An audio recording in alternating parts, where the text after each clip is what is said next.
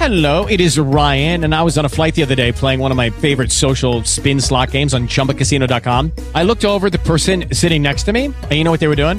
They were also playing Chumba Casino. Coincidence? I think not. Everybody's loving having fun with it. Chumba Casino is home to hundreds of casino-style games that you can play for free anytime, anywhere, even at 30,000 feet. So sign up now at ChumbaCasino.com to claim your free welcome bonus. That's ChumbaCasino.com and live the Chumba life. No purchase necessary. VGW. Void where prohibited by law. See terms and conditions. 18+. Oh boy, it has been a day. So, recorded the lesson earlier today, and apparently did not record. So I'm gonna be, well, it will be new for you guys, but I'm gonna be redoing everything. Yeah. Eventually, I'm gonna get the hang of this, I guess. Let's hope. Okay. Let me go ahead and pray. Lord God, thank you for another day. I thank you for your grace and your mercy. I ask that you just continue to move through me and help me to guide with your people. In Jesus' name I pray, thank God, and amen. Alrighty. So, last week we started the first lesson. We're going to be going over 30 Days to Understanding the Bible. That's the name of the book that I'm going to be using. Sorry about the phone. I'm at home, understandably, because coronavirus. But I'm going to be using 30 Days to Understanding the Bible by Max Anders. And so chapter 1 was basically the structure of the Bible, and talked about Old Testament, New Testament, the number of books in the Bible. And so today we'll be going over geography of the Old Testament. This is a fairly short lesson, and it's kind of hard to cover this one because in this particular, for day 2, or for the second lesson, he uses a lot of diagrams and pictures and maps, so it's kind of hard to describe on the phone.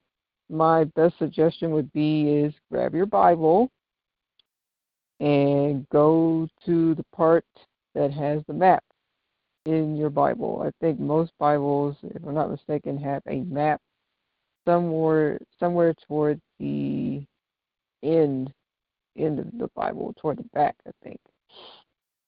We're going to be going over the bodies of water and also just some key locations in relation to the Old Testament.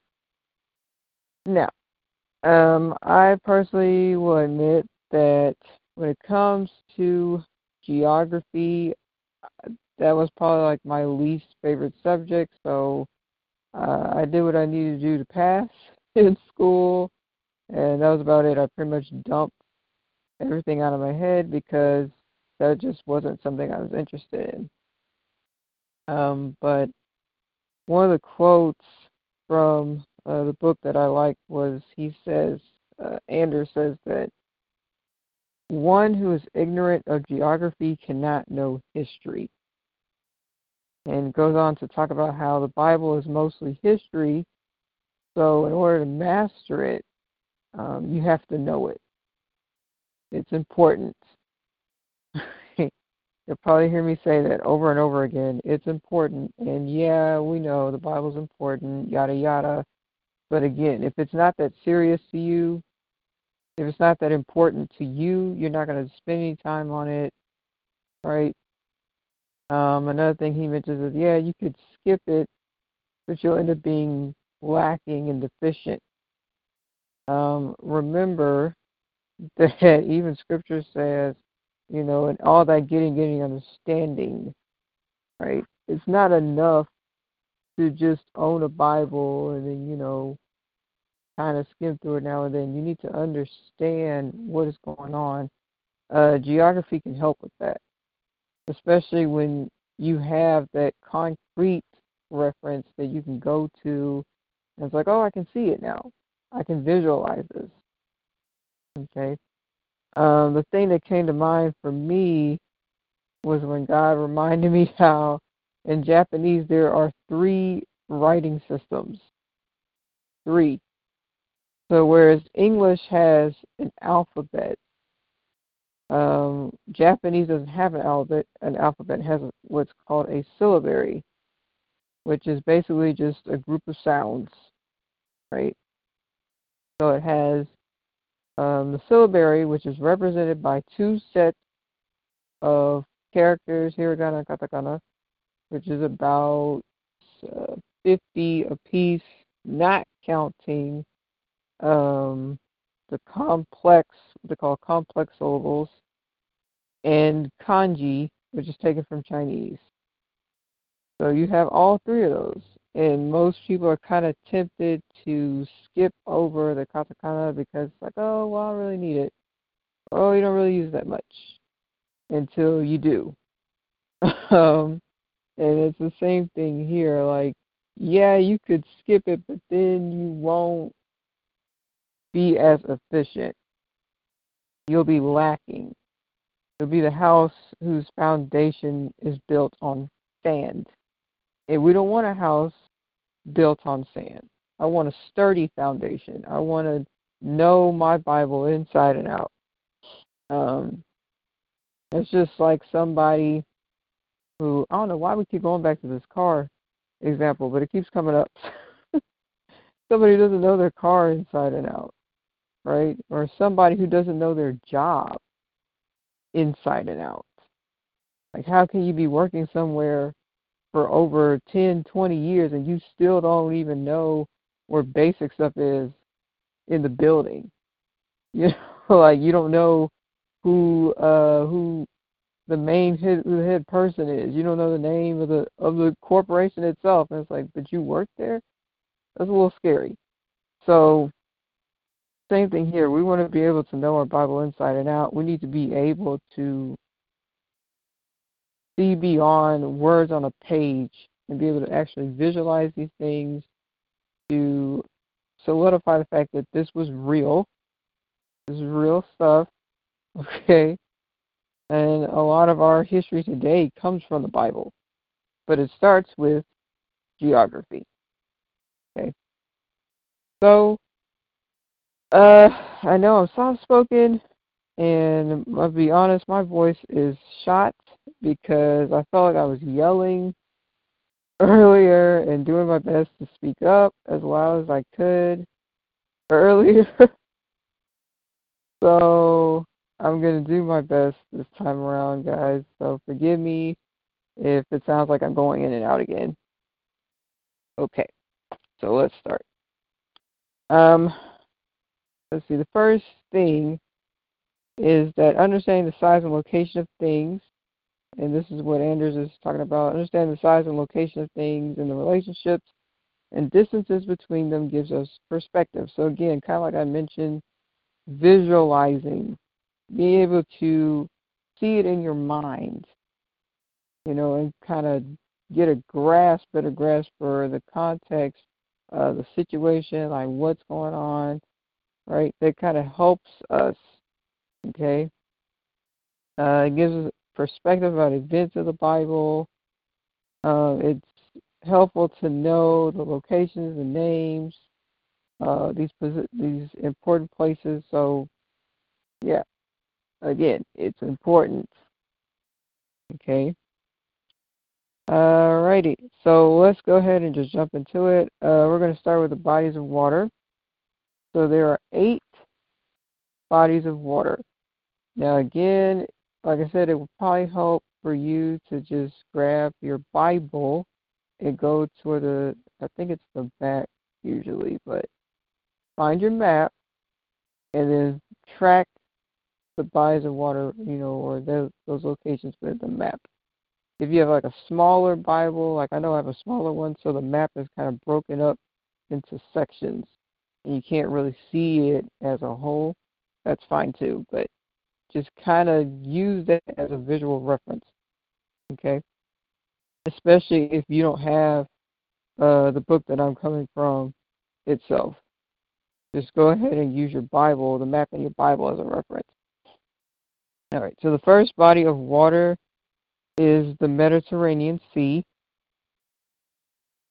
Okay, so the Mediterranean Sea, and Anders notes that the land of the Old Testament lies east of the Mediterranean Sea. Okay, so the first body of water is Mediterranean Sea.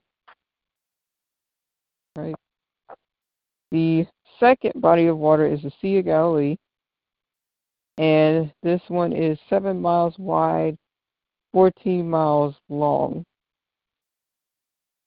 Okay, so 7 miles wide, 14 miles long.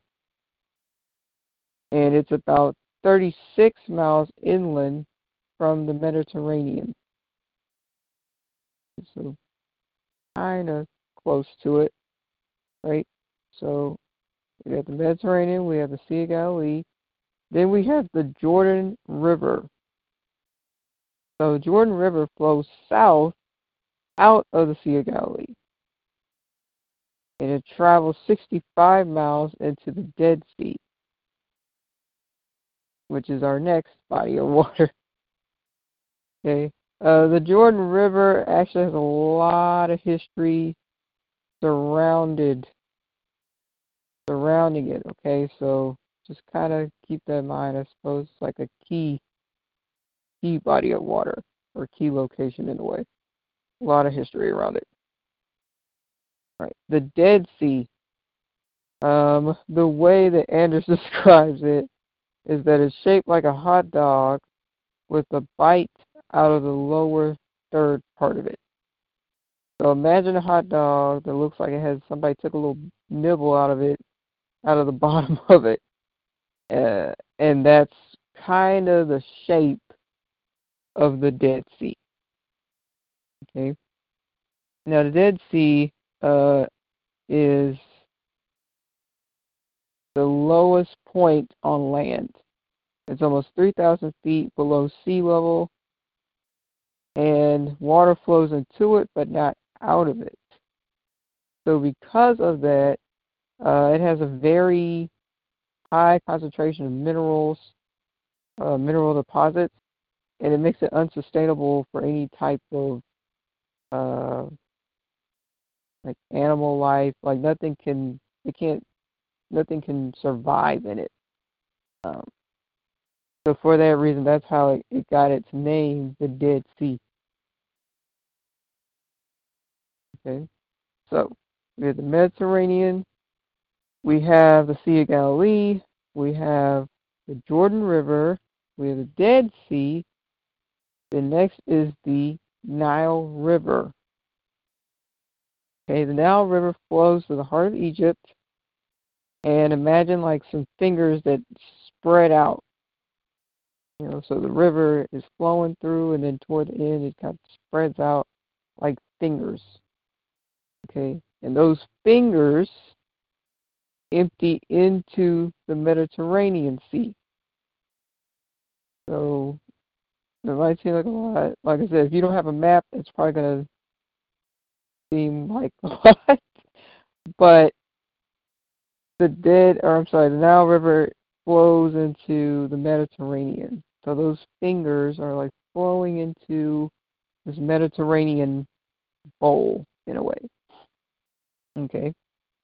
So one more time, we have the Mediterranean Sea, we have the Sea of Galilee, we have the Jordan River, we have the Dead Sea, we have the Nile River.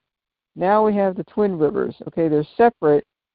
So you have the Tigris and the Euphrates, which I'm pretty sure I said wrong, but I'm sorry.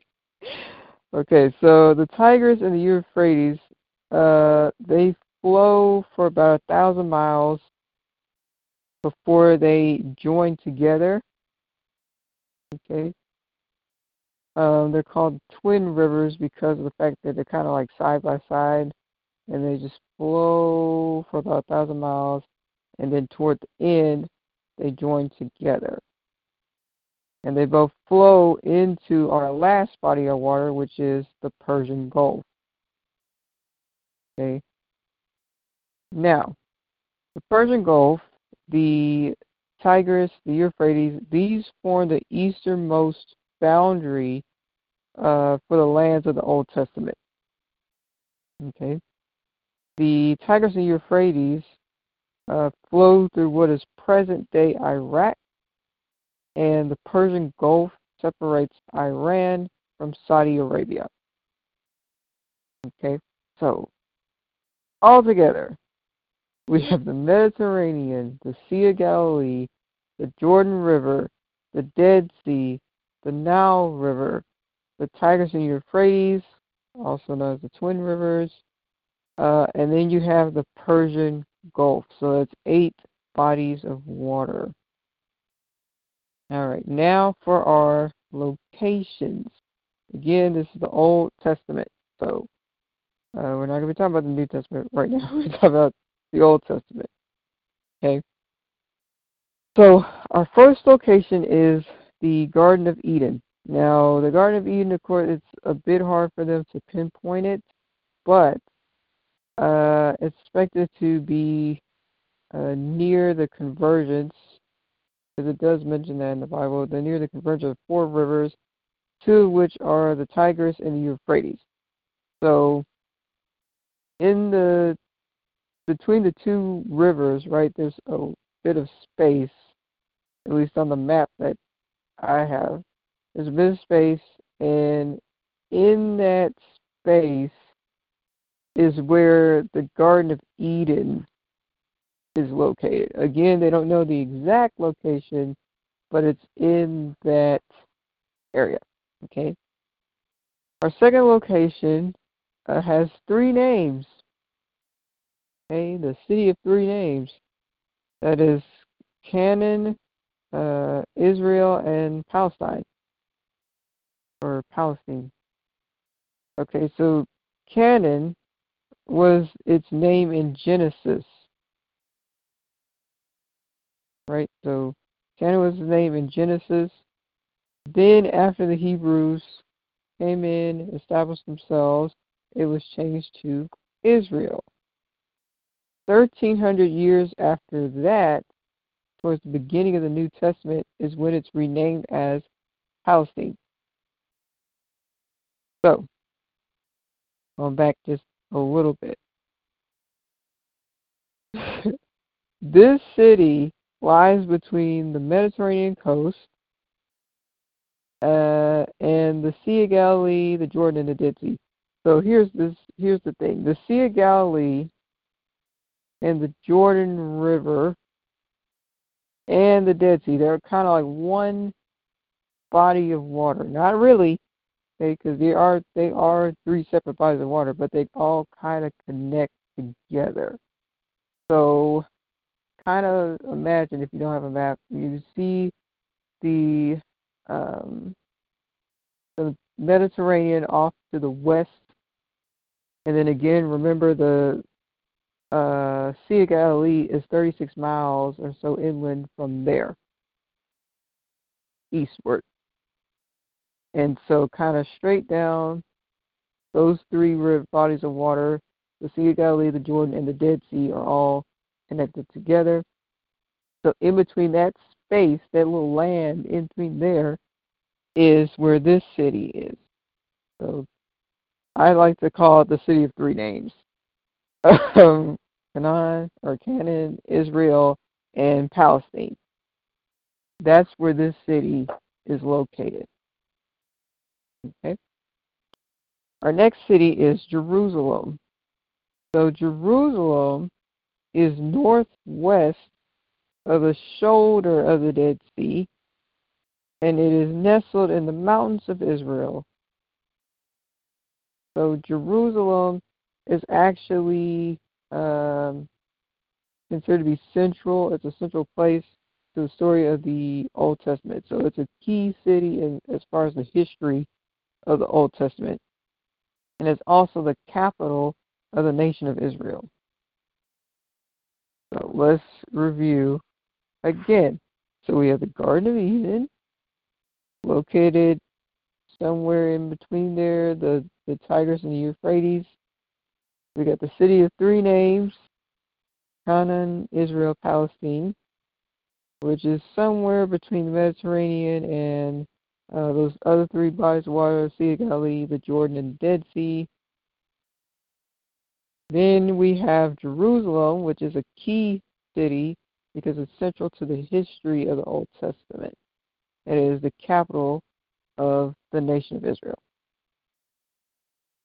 Next up is Egypt. So Egypt, of course, ancient civilization. It also has a central role in Old Testament history. The next three kind of deal with, not the Exodus of Israel, I'm sorry. They deal with when Israel was kind of just decided we're just going to do our own thing, and children of Israel just wilding, right? They're just doing their own thing, and God finally had enough and was like, okay. And that's when you had all the invasions that came in, right? So you have Assyria, which is located at the headwaters of the Tigris and the Euphrates, so kind of towards the top of where they start to flow. And Assyria is noted for conquering the northern kingdom of Israel in the Old Testament. So first comes in Assyria. They conquer the northern kingdom of Israel. Next up is Babylonia. And they were known as a huge historical world power. They come in and just take over, and so they conquer Assyria and the southern kingdom of Judah. But they come in about 136 years after. So we have Assyria. They come in, invade, they take over the northern kingdom of Israel. Then we have the next great world power in that time. 136 years later, Babylonia comes in, and they conquer Assyria and the southern kingdom of Judah. All right? Now, Babylonia is found in Mesopotamia, which is between the Tigris and the Euphrates. And one of the things that I learned, Mesopotamia means it's a compound word. It has two words. So you have meso, which means in the middle of, and potamus, which means rivers. So together, Mesopotamia literally means like in the middle of the river, or in the middle of the rivers. If you notice the English word, I'm saying it's an English word, but the word for hippopotamus, right? Potamus in rivers. So I was like, oh, that's pretty neat, right? Hippopotamus in the river. So Mesopotamia, it's in the middle of the rivers. It's in the middle of the Tigris and the Euphrates. Okay. So back up a little bit. So Assyria comes in. They take over the northern kingdom of Israel. Then here comes Babylonia. They are just, this big, bad, tough guy. They come in. They conquer Assyria and the southern kingdom of Judah 136 years later. All right. Then comes Persia. This is our last city of the Old Testament. They're also the final superpower. Okay, they're known as a historical superpower of the Old Testament. And they come in and conquer Babylonia. Okay, Persia is located at the north bank of the Persian Gulf. So the Persian Gulf is kind of, at least on the map that I have, toward the like southeast corner or so. So you have the Tigris and the Euphrates, and they're flowing separately, and then they join together to flow into the Persian Gulf, right? So Persia is located on the north bank of the Persian Gulf, kind of towards the bottom, okay? So they come in, they conquer Babylonia, they allow the Hebrews to return to Jerusalem, and so the Hebrews rebuild Jerusalem, and temple worship is reinstated. Okay, so altogether you have 7 locations. So let's review those now. We have the Garden of Eden, we have the city of 3 names, Canaan, Israel, Palestine. We have Jerusalem, Egypt, and then our superpowers, we have Assyria, Babylonia, and Persia. Okay. Now, one of the things I think was kind of helpful that Anders gives is the example of Texas. So, as far as the entire land of the Old Testament is about approximately the same size as the state of Texas. Now, for those who are not from Texas, everything in Texas is far. Everything in Texas is far.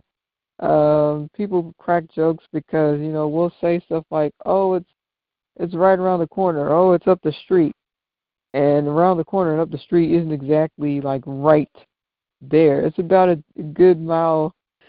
It's a good bit of ways away. So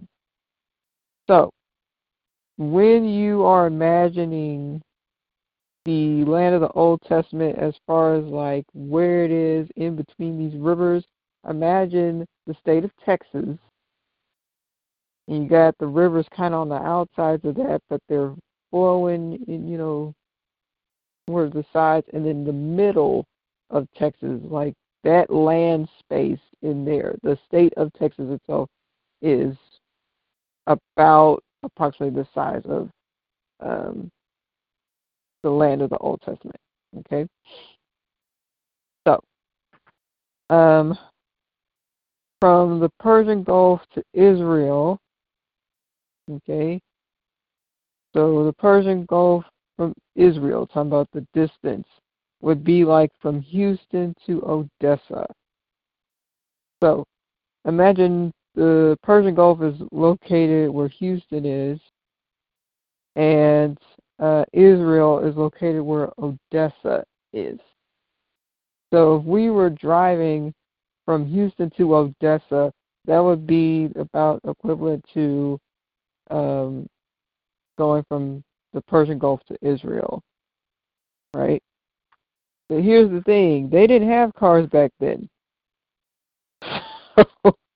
And again, like, you're far in this case is an understatement. Like, I don't even think I would make that drive from Houston to Odessa. Like, that's a bit much, right? They didn't have no cars. Okay, so from about Houston to Odessa is how long it would take you from the Persian Gulf to Israel.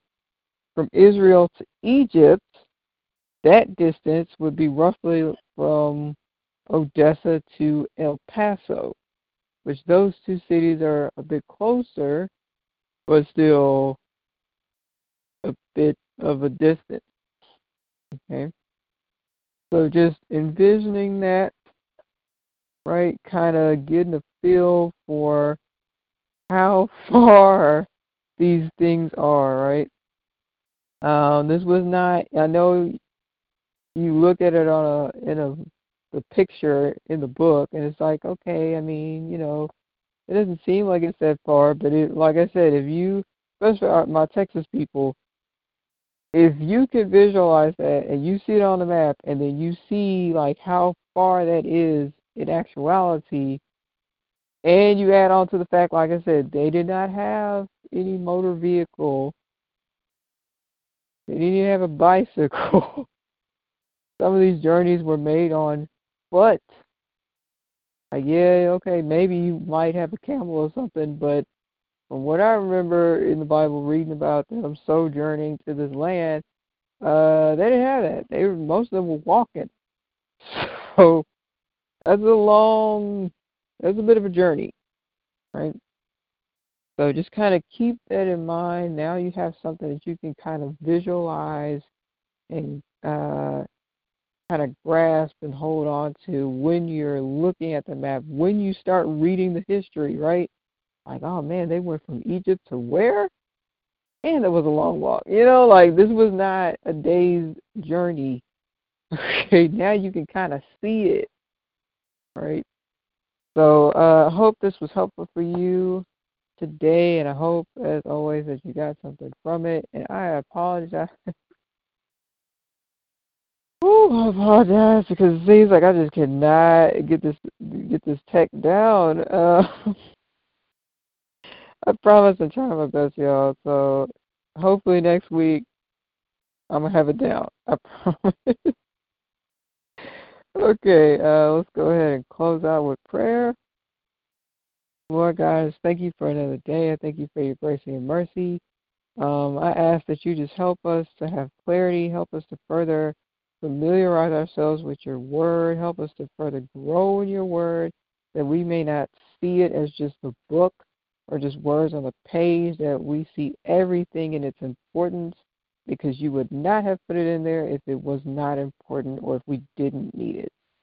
God, I pray that you continue to just cover all of us in the midst of all the chaos and all the darkness and just the crazy things that are going on. God, I know that you're going to get the glory, and you are so worthy, and I just celebrate you right now because of who you are, what you're doing, and what you will do, God.